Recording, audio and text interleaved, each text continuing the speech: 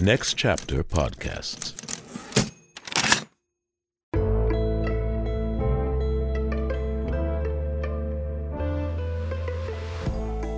Hi, and welcome back to How I Got Greenlit.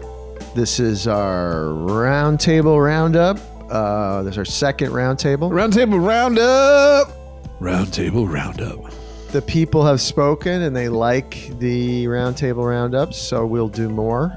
This time we have... It's a huge success, Alex. Well, it's blazing it's a dance success. sensation that's sweeping the nation. Oh, that's a good one. It's topical. We've been trying to do more evergreen stuff in terms with the interviews and sort of people's life stories and inspirational, informational, but this is definitely informational. We're talking about the writer's strike again. It's what's on everybody's lips. Joining us this week is Chap Taylor, writer on The Blacklist, the writer of the feature film Changing Lanes with Ben Affleck and Sam Jackson. He was one of our guests in season 1, and we talked about his life story and his writing journey. It's a great episode, by the way. Yeah, one of my favorite. Great stories. And he's got a lot to say about the perspective of the working writers, what the feelings are. We talk a lot about what's the scuttlebutt. Ryan talks about what the crews are thinking and feeling. Evan is trying to get sort of at the heart of what the bigger sort of business strategies might be with the other guilds and unions, if they're going to fall in line. Studios and streamers. Once again, Ryan, you tell me, I don't think anybody thinks it's going to end soon. Well, you have to listen to the episode because there was some breaking information, but it's all rumor and conjecture. But I will say this, a couple things. One, if you haven't listened to Chap Taylor's episode, you should listen to that. Go back into the archives. Evan Astrowsky joins us, as we were talking about, the curmudgeon himself, the show curmudgeon. He's kind of like our mascot. We had a great episode with him last season. Check that out. So if we're the Bert and Ernie, he's the Oscar. He's the Oscar. Bang on his can. Yeah, that's right. And he says, "What do you want?" And we're like, "Tell us what's going on." And then he's happy to hear his own opinion just stream out of his mouth. Streaming. He is a streaming service. And then if you haven't yet, please listen to Roundtable episode 1, which is pre writer strike. And this is post. We're going to do more of these. So I think it's just really great, pertinent information. And I've been doing my wind sprints and my squat thrusts, and I will be hitting the line, picking up a sign against my oppressors this week. Try to get near a pizza truck that's delivered by one of the stars, or find Pete. Yes, I want to be near the Imagine Dragons impromptu concert, or the Pete Davidson free pizza stop. I just want to say this. It's been a while since the UAW went on strike, but it's rare that during a UAW strike that you would see Fran Drescher out handing out tacos at the Detroit plating plant. At the Fisher Body Plant, handing out crullers. I mean, we're dealing with real life and death struggle of people trying to live their lives. Maybe that's a bit hyperbole, but we are storytellers, so we're going to puff ourselves up a little bit. I'm sure there's a lot of people working at 3 jobs with no unions and saying, well, fuck these guys. Whether or not it lasts another day or not, it's a change moment in the business, because it's a change moment in the culture.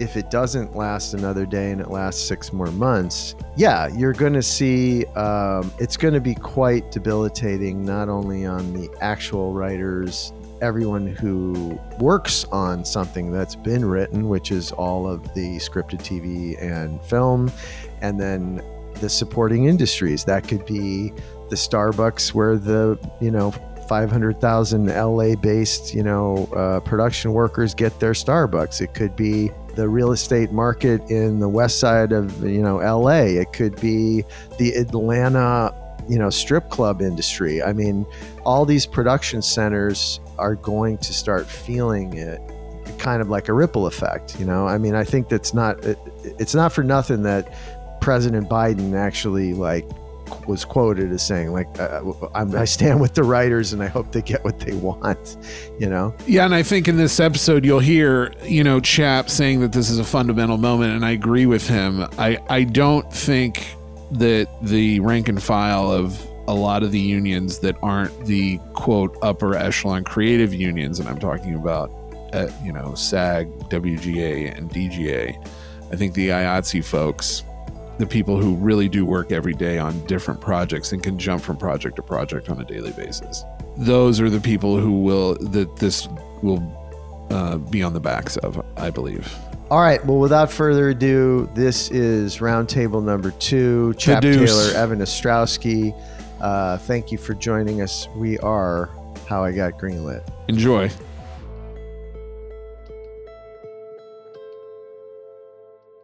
Hi, and welcome back to How I Got Greenlit. We're here at our second roundtable to discuss topics of the day for all of the business of show. Today, our guests, my co-host is Ryan Gibson. Hi, everybody. Hi. And our guests are Evan Astrowsky, returning champion, producer, curmudgeon, extraordinaire, and our newest member of the roundtable, alumni to the How I Got Greenlit podcast, Chap Taylor, writer, producer. Welcome. Hi, Chap. Hi, guys. So thanks all for joining us. Life during wartime, we are in a strike. Last time we did the roundtable, it was 2 days before a potential strike, and now we are in a strike.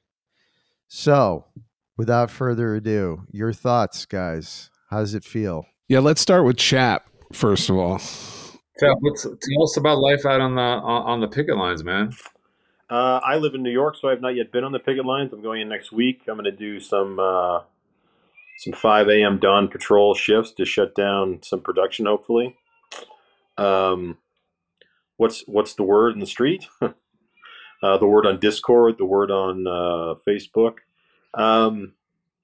My 2 cents is this: there are whatever differences and objections that people may have had within the guild prior to the strike happening. And there were people, myself among them, who don't always love everything the guild leadership does or how they conduct themselves. All that stuff went away. I think that everyone recognizes that, we're writers, and writers tend to hyperbole, but this really is an existential moment. And not just for writers. I think one of the reasons that the Writers Guild has atypically seen so much support from the Teamsters, from SAG, from the DGA, at least figuratively, from IATSE, is everyone in this business recognizes, one, that we're dealing with companies that would like to eliminate all of us, that we've learned from just the macro behavior of corporations, and specifically the behavior of corporations in the entertainment space over the last 10 years, that they really sincerely do not give a fuck about human beings. And that the model is, David Zaslav gets all the money and everyone else starves to death. And we're not okay with that. Neither are the Teamsters or anybody else. So although the issues of this particular strike are specific to the Writers Guild, I think that there's just an atmosphere, there's just a feeling in the air, an understanding that this is existential for everybody. And whether you kind of die on the hill of AI or of the size of writers' rooms, and I'm not necessarily the best equipped to speak to each of the issues that are outstanding, it is disturbing to me that the studios have essentially refused to engage on most of them. That, in 2007, they came in basically asking for enormous rollbacks. Because they wanted to provoke a strike, is the general feeling. This time, they just don't seem to fucking care. This is just my personal opinion, but it's, other than Netflix, which is depicted as being very aggressive, and maybe Warner's, the attitude just seems to be, this is what we're doing, you can do it with us, or you can do it with us, after the strike. And we'll see. But at this moment, the guild is unified, it's determined. People are on the lines. People are, and the support that they're getting in terms of, rock bands playing at Netflix. Imagine Dragons. Yeah, exactly. Imagine Dragons. As somebody pointed out, if 21 Pilots plays, the strike will be over by Monday. But to the point, Snoop Dogg. I thought it was Nickelback. That's an old Gitmo trick, right? Snoop Dogg being interviewed about streaming and name dropping the Writers Guild.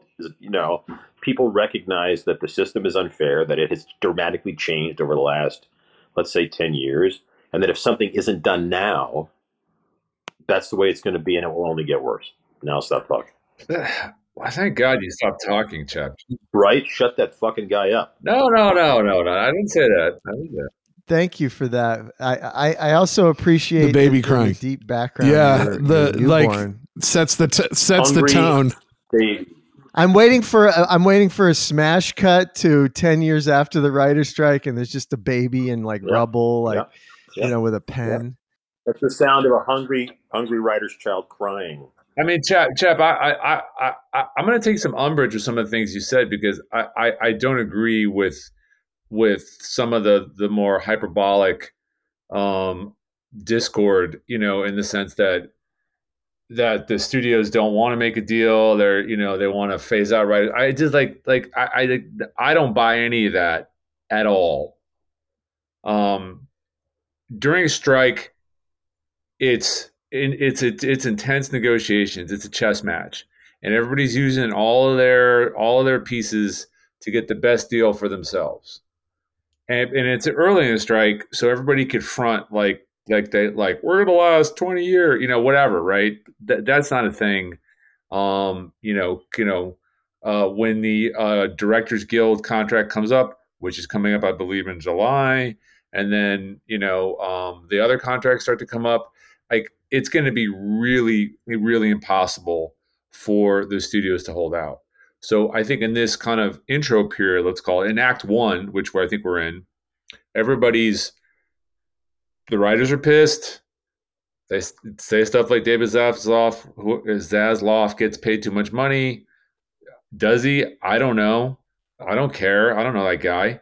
Okay, I'll interview for 1 second. Like Bob Bakshish at Paramount got paid $50 million while his stock dumped 1/3. If you're going to pay, it's indefensible. But to check you, Chap, that's not on the Writers Guild negotiating docket. It is. So it is when the studio says we cannot afford to pay you because we're cutting back. But at the same time, we're going to pay this guy 9 figures for dumping 1/3 of the value of the company. Then it's not an honest answer. And I'm sorry, I didn't mean to interrupt. Well, let's talk about the larger economy. I think you're both right. You're both right. It's not a deal point to be negotiated in this particular strike. But what this is calling to, I think, a larger cohort is we've got real problems in our world, not just in our entertainment industry. This little, tempest in a teapot. Like there is a prevailing.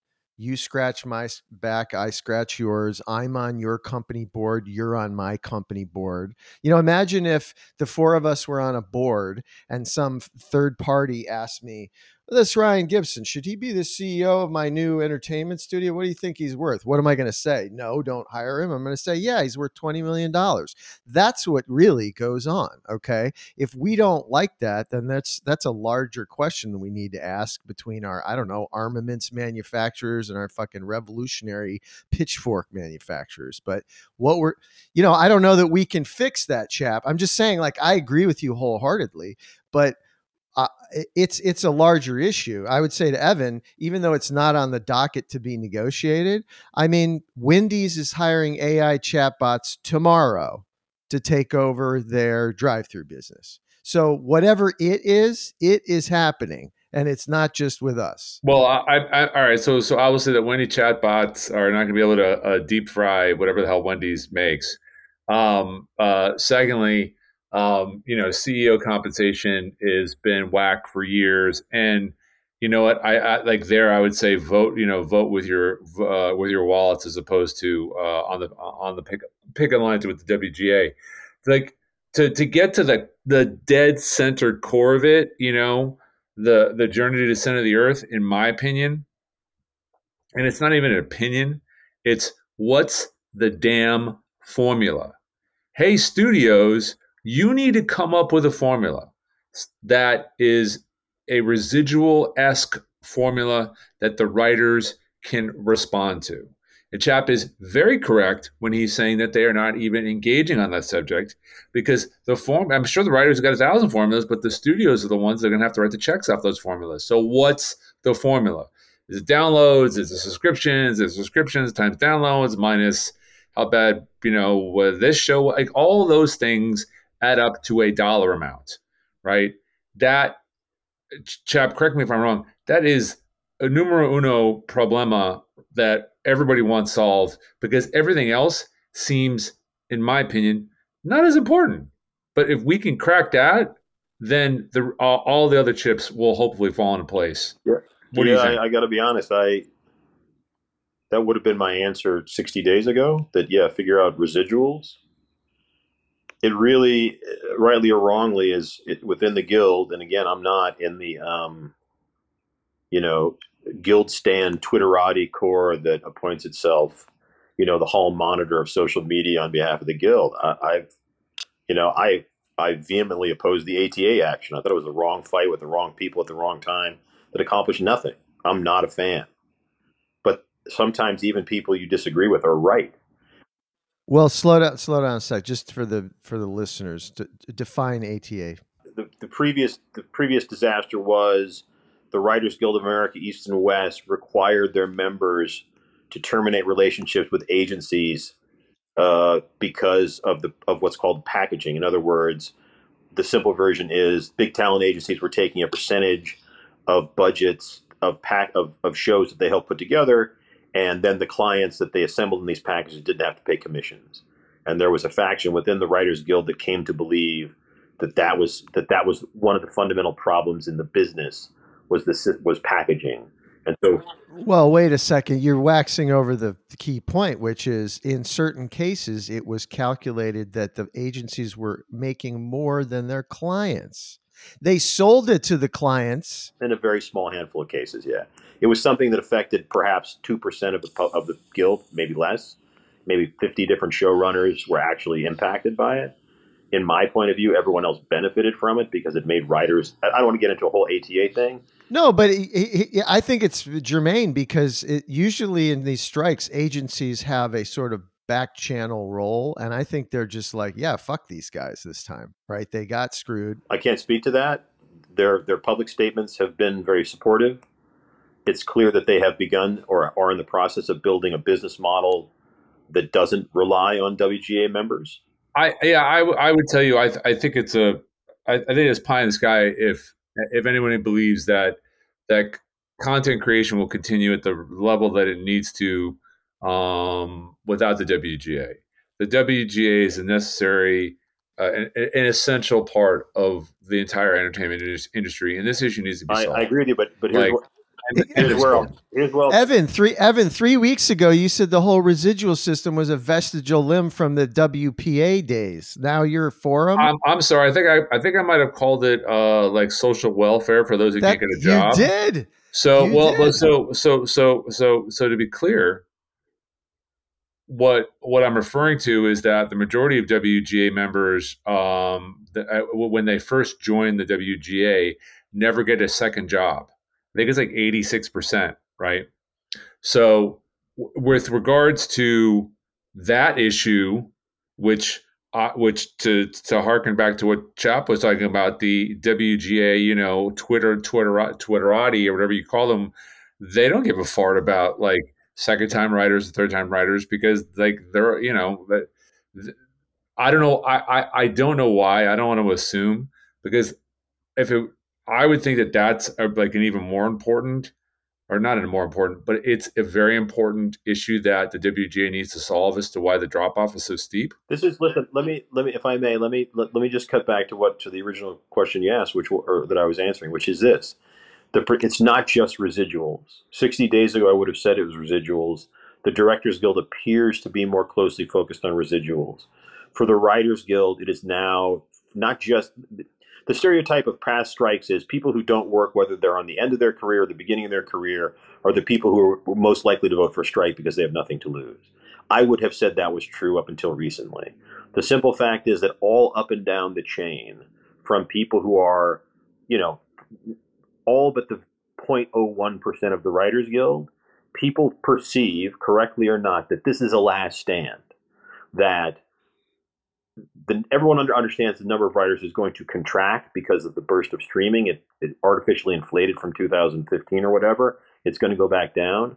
But many writers, including people like myself or other people who work fairly regularly, who have a career, who are invested and who will lose in a strike, believe that if we don't change the way the companies do business now, that there will not be a career as a writer moving forward.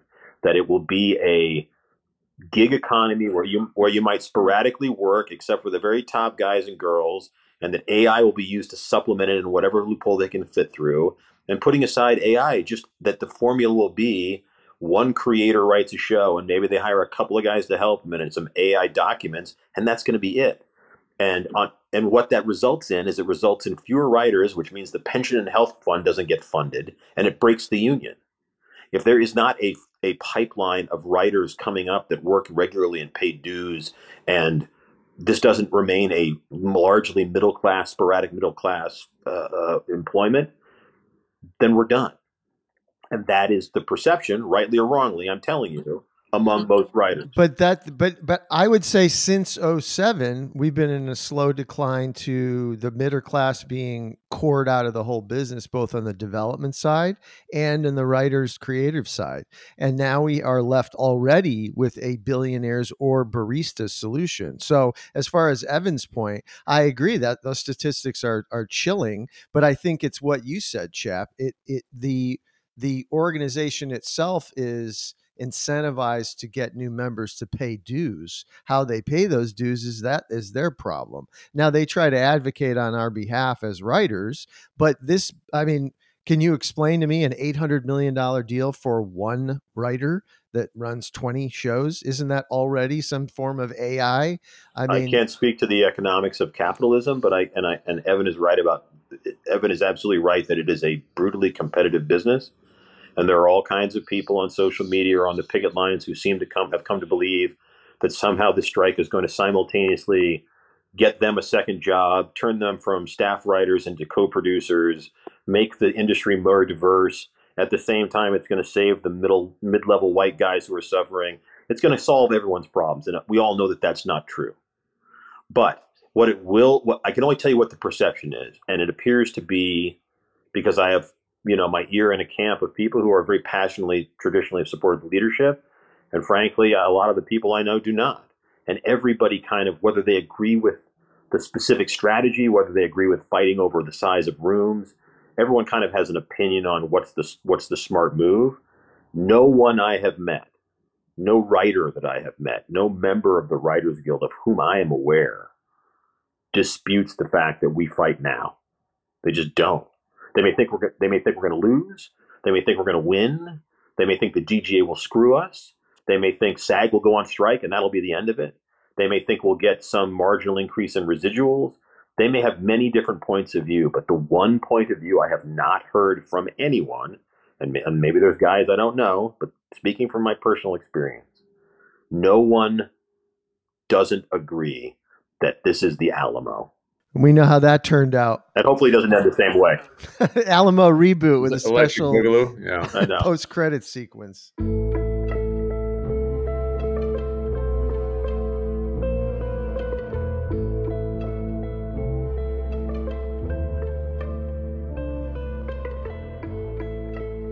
So Chap, do you one of the things you were saying is that the writers' rooms that were classically staffed and supported let's call it the middle class of the WGA members. You mentioned AI quite a bit. There are what I've heard and what I've read is that there's a division within the WGA or the beliefs that some people believe that AI is an issue, some people believe it's not an issue. I was listening to a UCLA professor yesterday saying in an interview that the AI skill set just isn't there to develop real human stories. Do you feel that there's a division in the WGA membership that believes AI should really be taken seriously, or where do they stand on that? Because I've heard different takes where people, a third don't believe it, a third do believe it. I'll answer briefly. Then I'd actually like to go back to Evan because he knows more about the business than I do. But I everyone thinks that AI is a problem. Some people believe there's a handful of people that this is my personal observation. There's a handful of people who don't believe that AI will ever be able to do it. More people believe that it will, but fundamentally, whether or not AI is any good at it is irrelevant. All that matters is that the studios think it's good enough. That's all. And that it's cheaper. It doesn't matter how good it is. It doesn't matter whether it can do what Patty Chayefsky could do, or Aaron Sorkin can do, or Lena Waithe can do. It doesn't matter. It just matters that they think that it can. And by the way, no offense to anyone who's actually written one of these, but if you look at the fourth sequel of some animated fucking Disney movie, like, it does feel like either it was written by committee or a computer anyway. So I agree with Chap. It's not going to be the Oscar-winning dramas that are in the AI business. It's going to be these sort of already Happy Meal corporate, eventized bullshit thing. Super Mario 4. It can just write a shitty first draft and then they can tell you to fix it, Yeah, it's just enough for McDonald's to approve the Happy Meal design. I mean, it gets a lot of stuff done. In fact, I would argue that I have friends who have used it quite effectively, because if you give it parameters, I haven't done this myself, but I've read stuff that it's done. And if you give it certain parameters of a story, it actually does generate pretty interesting stuff. And so I look, he gave me the answer that I was looking for, which is it doesn't matter. Look. The AI issue is what I would call, it's too soon to tell. So trying to legislate that now in this strike could be problematic, because you could negotiate yourself into a corner that you don't want to be in. Banning it outright, I don't know. It doesn't seem like the right solution. I'm not sure. I don't think that AI, AI still needs a person to drive it to get any sort of results. It feels for me like it's a kick the can issue, but it's a kick the can issue that we have to take dead seriously and put a. If it was me in those rooms, I would say, hey, we got to put a 1-year moratorium on this. We should put together 10 smart people from the producer side and 10 smart people from the writer side to come up with some recos and agree that we need to get back in a room and see how this thing evolves, because it's literally brand new. Well, it is and it isn't. And I just want to say this: I don't think any of us should speculate what it can do or what it can't do. I think it should. I think we know it's an issue, but we don't know how big, and we don't know how to make it better or for everybody. That's my opinion there. Well, if anybody remembers 2007, streamers were in that negotiation. They saw them coming. Now, I remember thinking back then, like, geez, guys, this isn't going to be an issue for 10 plus years. And we were both right. They were right to be talking about it then, even though it seemed so far over the horizon. And now here we are, and it's absolutely dominating the business. So I would say if that was, 16 years ago, in 16 years, there will be, an AI president by that point. So it's absolutely going to be an issue. It's not the top issue. I agree with you. Look, we don't know what we don't know. It's good that we're talking about it, but it shouldn't dominate the conversation. There are, to come back to Chap's point, there are, I think secondarily below the residual, let's call it the residual algorithm, which needs to be solved. I believe the second most important thing is the writer's room issue. The business has fundamentally changed. 10 years ago, everybody loved Raymond, had 20 writers probably. Chap, I don't want to put you on the spot, but when you were staffed, how many writers were on Blacklist when you were staffed? 15 or 20. 12 to 14, yeah, certainly. 12 to 14 on a really large, super popular network show. So now we jump forward 10 years and let's look at the White Lotus. Well, Mike White's writing all of those. He's directing most of them. It's like the auteur economy is here. So how do like I'd be really curious about what the WGA wants to do about that, because they're going to turn to Mike White and say, "Hey, tough guy." Well, he's not really tough, but that's why that joke works. But it's like, "Hey, skinny, scrawny little white dude, like, what are you going to do about White Lotus season 3? Are you going to hire 20 people?" Well, that doesn't make any sense. Are you obliged to hire a room full of people that don't do Yeah, anything? it's like it's because of the Well, that was West Wing season 1. That's the old tale, but right? still on big network shows there are large staffs, but network shows are becoming less and less, and the orders are less and less, which is part of the economy. And streamers is the Wild West, and there's a lot of auteur, filmmaker, writer, filmmaker, director, producer combos. Look at Barry. I mean, Bill Hader's doing like not most of the work. I mean, I was watching a show last night, catching up on some episodes, and there's like 4 or 5 co-producers that I'm sure. Well, I wish he would delegate, because this season is not good. He is. It looks like his show really is, but not all are. So I from the producer side, I would look to the writers and say, "Hey guys, it sounds like you got a problem, not us. Like, what do you want to do about White Lotus and Barry? Like, you tell us. Like, we're supposed to dictate how many schmucks are supposed to be in a room to make White Lotus funnier." But hold on a second. Let me bifurcate this a little bit. So Chap is unique because he has done and continues to do features and television. Okay. So the writers that I've talked to, it seems distinct to 2 camps. Most of the predominantly film guys, which admittedly are the smaller cohort by definition, are like, what's this? What's all the fuss about?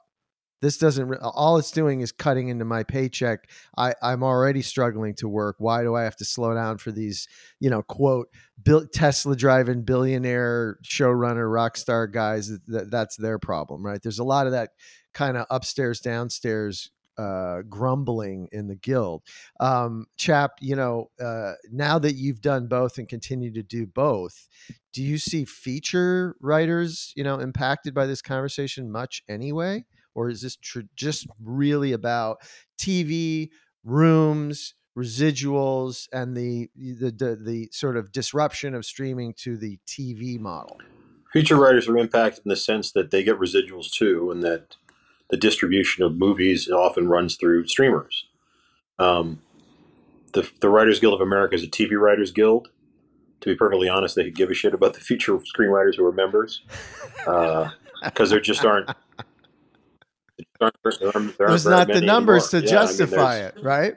So film writers really are these lone wolves anyway that happen to be in a guild, whereas the Writers Guild of America is specifically for television. Sort of. I don't know anyone who doesn't do both. To be perfectly honest with you, I mean, Billy Ray everyone makes TV and movies, so there's very few men or women who are exclusive to features anymore. The number of people who are exclusively employed to write studio features is minuscule. Most members of the guild are TV writers, and most members of the guild who, like myself, began in features now do TV. So it does impact all of us. I don't know how many pure play feature writers there are left. There's two components to this, in my opinion. The first is that the way that television is manufactured dramatically changed. It requires, they went to less orders spread over longer periods of time, requiring less people. That is a fundamental change that cannot be reversed, right? There are still network dramas, and network dramas traditionally required a lot of people, and network comedies because they had to make 22 or 23 or 24 episodes in 9 months.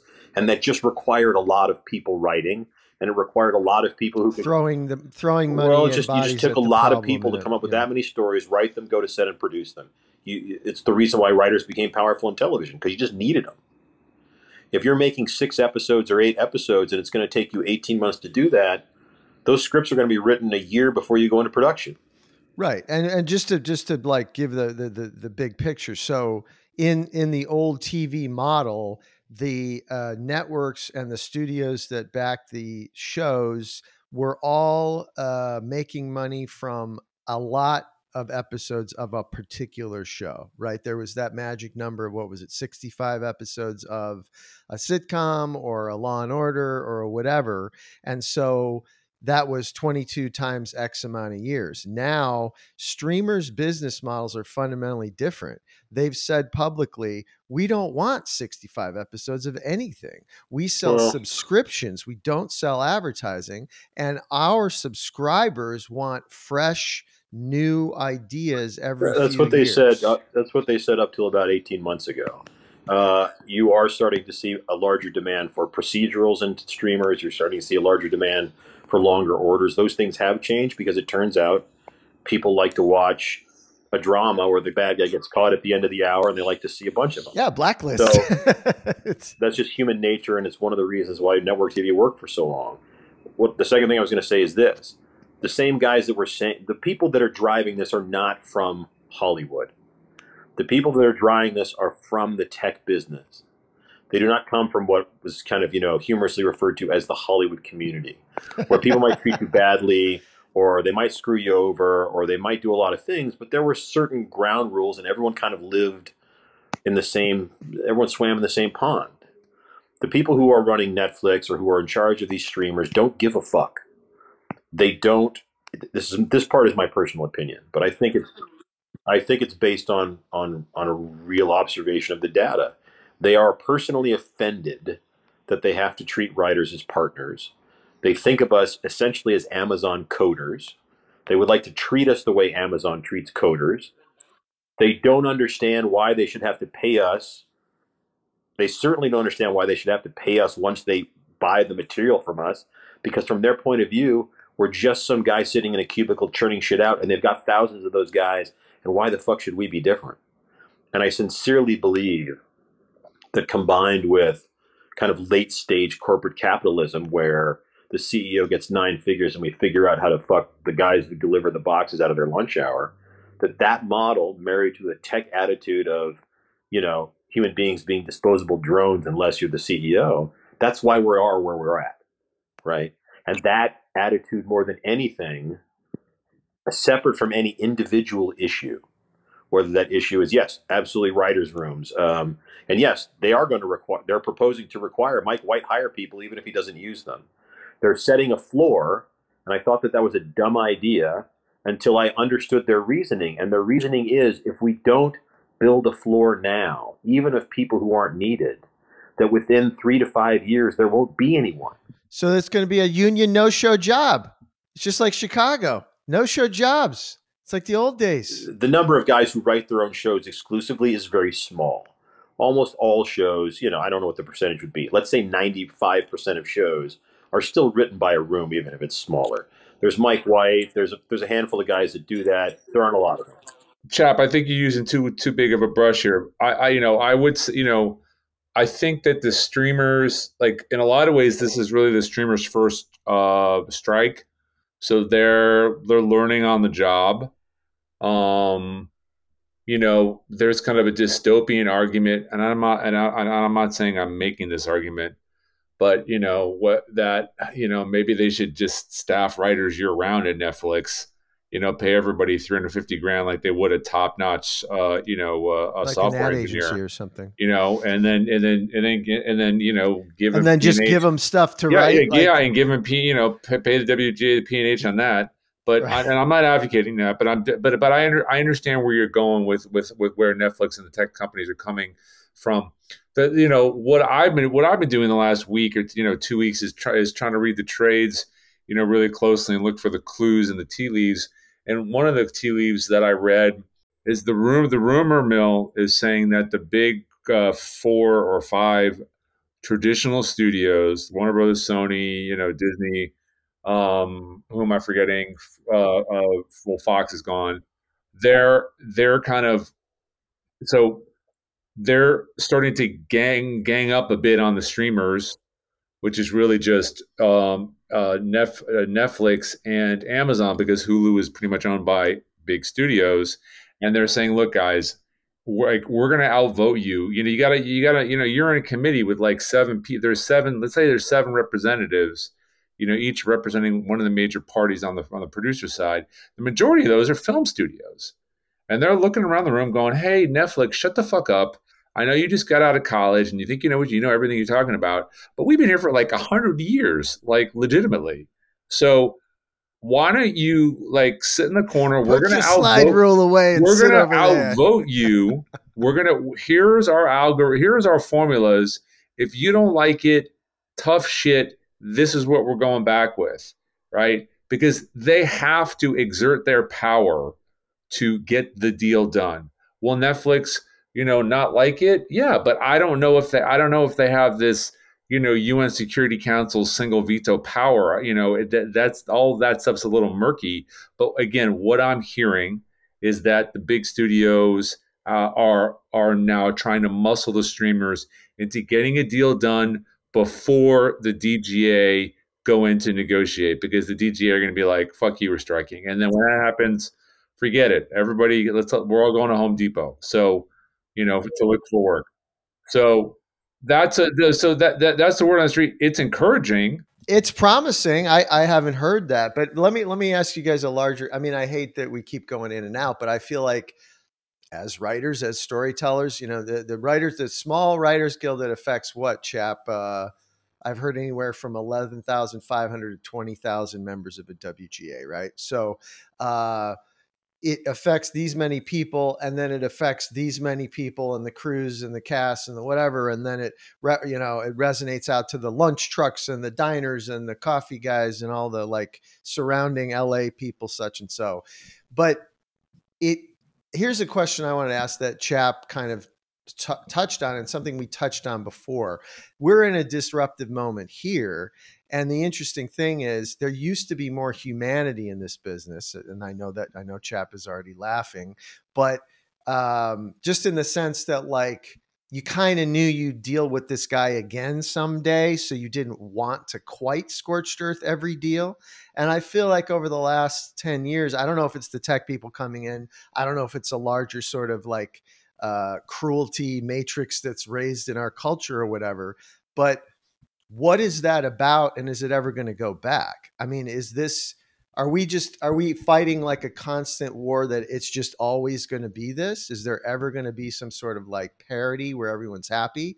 Like, Evan, you seem to hold the truth that despite their tough talk, they actually don't want to strike. And yet I hear a lot of writers saying this is a calculated thing. They forced it and they've been planning it for years. I mean, look, I can't speak to conspiracy theories, but yesterday they canceled all overall deals at pretty much every studio, which is the force majeure moment, right? So yeah, so that's a good. So that indicates a long freeze. Then, well, that's a good move on the chessboard for the studios, right? Because they're saving a lot of money. And then today Tony Gilroy is like, I'm not doing producing services in Andor because I'm not going to cross the picket lines. And because writing, what did he say? Everything I do is writing on some level.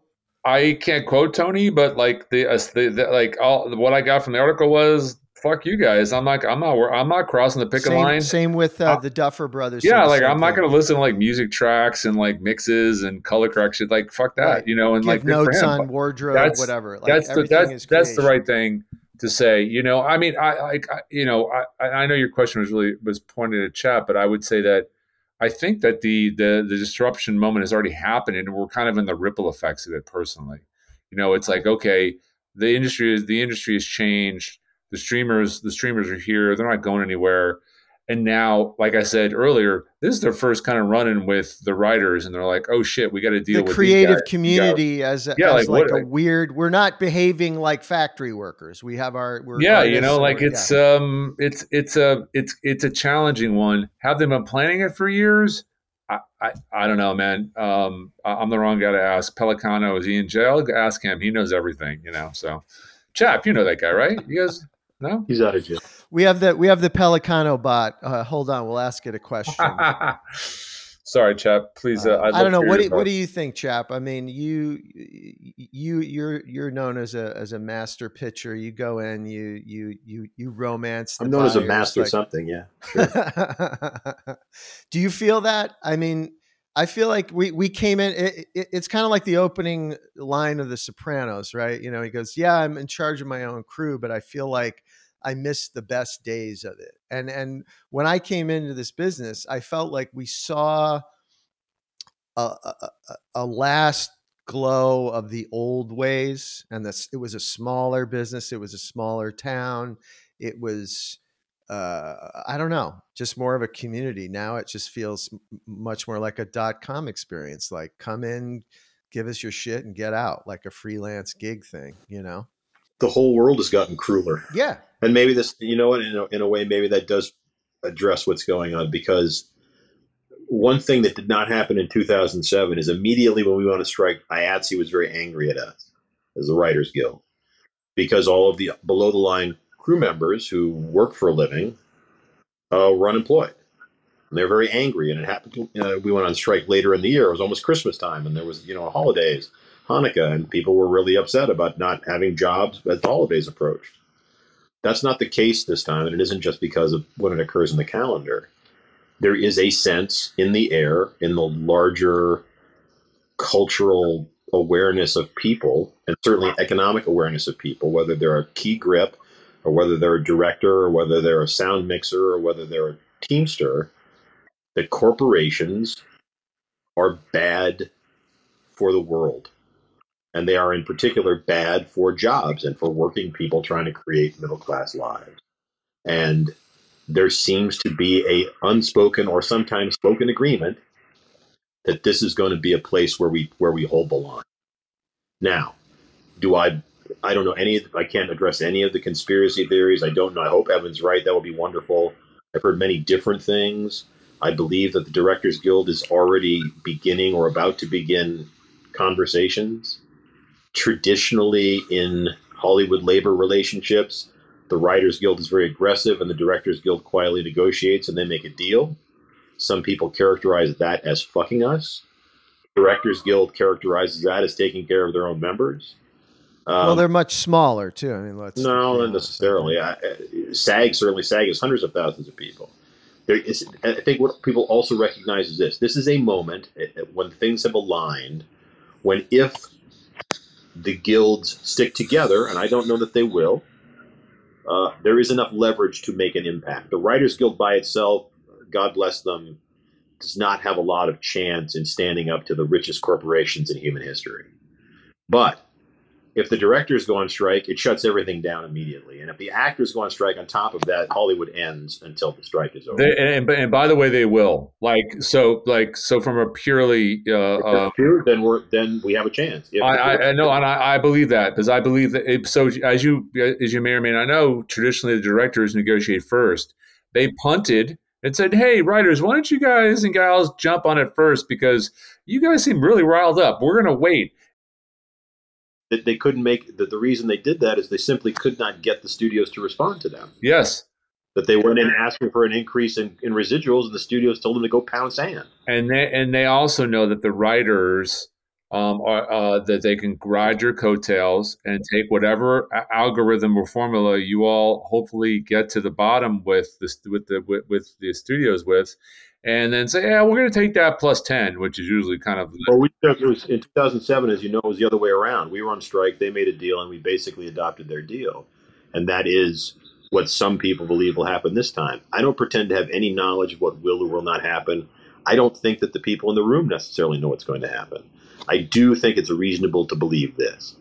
If the other guilds stick with us, and the DGA has their own specific issues, they're more invested in residuals. SAG has its own issues. SAG is probably more aligned with the writers because they're also afraid of being replaced with AI. But fundamentally, all of the guilds together are powerful enough to make an impact on the stock price of these corporations, which is the only way we get a better deal. Because they may be correct in saying that they have so much content built up and they can buy Korean shows or whatever their plan is and make it last until we break. Maybe they can do that. Maybe they're right. If suddenly the spigot turns off completely because the director stopped directing and the actor stopped acting, then they have a problem. Because an entertainment company must, on some level, make entertainment. No, I absolutely, and I think if all the unions stick together, the biggest the biggest streamer, who's also the loudest, most problematic, which is Netflix, which, by the way, does not sell products on another website or make spaceships like Amazon. They are going to come to a full dead stop. And then when the other big film studios have been in their ear for a couple of weeks saying, "Hey, we're telling you, if the unions come together and take us to DEF CON, what is it, 9 or 1? I don't know which way it goes. One is thermonuclear war. If we go to the DEF CONs, you, Netflix, are going to lose out the most, because the Jeff Bezos team could just sell more, deodorant, and we're still making movies, and people. And by the way, Maryland Brothers just kicked ass in theaters. We're going to be okay longer than Netflix you were going to be. So you need to stop saying no, no, no, and start saying yes, yes, yes. And that's when the deal, I think, will happen. We should make clear that for the listeners, the general rumor believed by many people is that Netflix is the most aggressive of the companies negotiating. I don't know that that's true. It makes sense because that seems to accord with their general philosophy of life. And their public statements, and their public statements are, we love the writers and we hope we can all make a deal. No, I mean previous to this and everything. And they're all, Amazon and Apple are both, no one can really understand why they're even in this business, and they have all the money in the world. So they can, other than the people at Apple are sensitive to their reputations, I don't know what Amazon's pressure point is, if they even have one.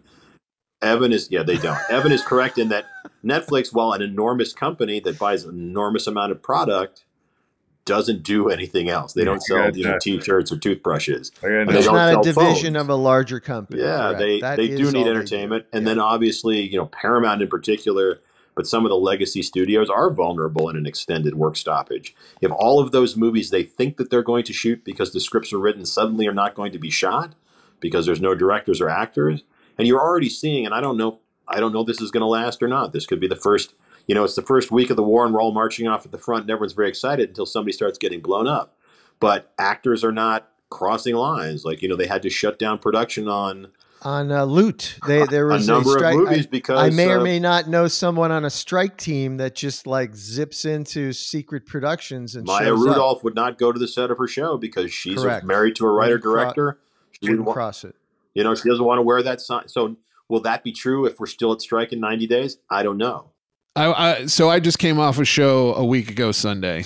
I would say the rank and file, the people who were on set, there was about 150 people.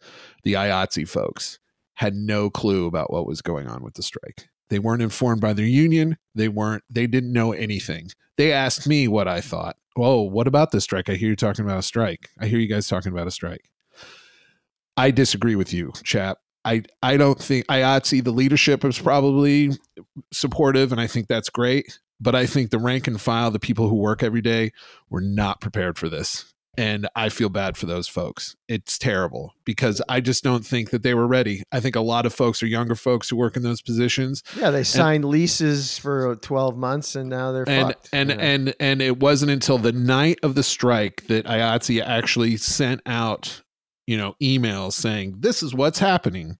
And I hope they stay together because I do believe that's the way that because I think overall it's a good thing for everybody if they can stick together.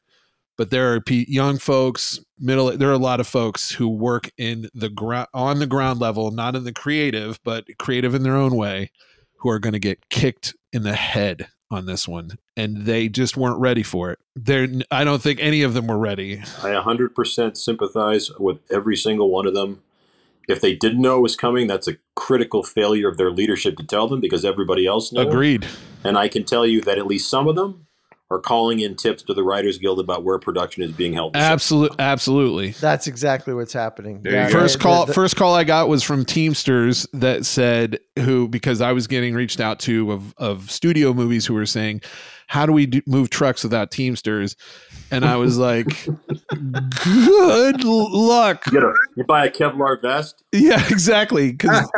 So I knew this thing was serious when Teamsters were telling me, we're not crossing the picket lines. And that literally was one of the first calls. And when the Teamsters are behind you, I mean, ask Jimmy Hoffa, baby. There you go. You'll disappear. Yeah, the last thing I'll say is the one thing that I guarantee unites everyone every single person I've talked to has a huge crush on the lady who is the head of the Teamsters Hollywood local. Yes, That is that's absolutely the Writers Guild. that's absolutely correct. Men, women, and children love These, that lady. thems, They all and crush on her. those. I don't Yeah, know. she's the best. 399, baby. Okay, so in conclusion, we're talking months, not weeks. It sounds like I don't hear any sort of like. Evan sunny- thinks. I think the other unions have to join in on the strike, and then it'll be a 90-day sprint to the finish line. That's my prediction. Chap, prediction. Is it Gulf War 1 or Gulf War 2? Go. 30 seconds or less. I don't make predictions. I will say this: it will all hinge on what the Directors Guild does. Wow. Fair enough. All right. Alex Collegian, my co-host. I'm scared. Chap. What do I do now? Chap, thanks for joining us this week on the Roundtable. Evan, as always, you curmudgeon. We appreciate you being the foil. Yep, I play it well. No, this was a lively talk, guys. Thank you for We'd doing love to do it and, again. We wish it was a sunnier subject about like Marvel versus DC, but this is real life and this is our time to do it. So Godspeed out there. I hope smarter, cooler heads prevail. Well, that was a lively discussion. I continue to be more informed and less optimistic. Yeah, these guys are pretty gray. Anyway, that was the fun, happy time hour. Chap Taylor and Evan Astrowsky. Look, these guys have been in the business a long time. They both remember 07. You and I remember 07. This too shall pass, but I'll be interested to see maybe what the long-term repercussions are. Whether it lasts a week or it lasts 6 months, our business will be irrecoverably changed after. Hopefully for the better. Thank you all for joining us. Please continue the conversation on Twitter at How I Got Greenlit, on Instagram at How I Got Greenlit, on Gmail at How I Got Greenlit. And we appreciate your question, comments, rants, raves, recipes for various incendiary devices. Keep them coming. For us, I'm Alex Collegian. I'm Ryan Gibson. And we are How I Got Greenlit. Wah, wah. How I Got Greenlit, folks. Thanks.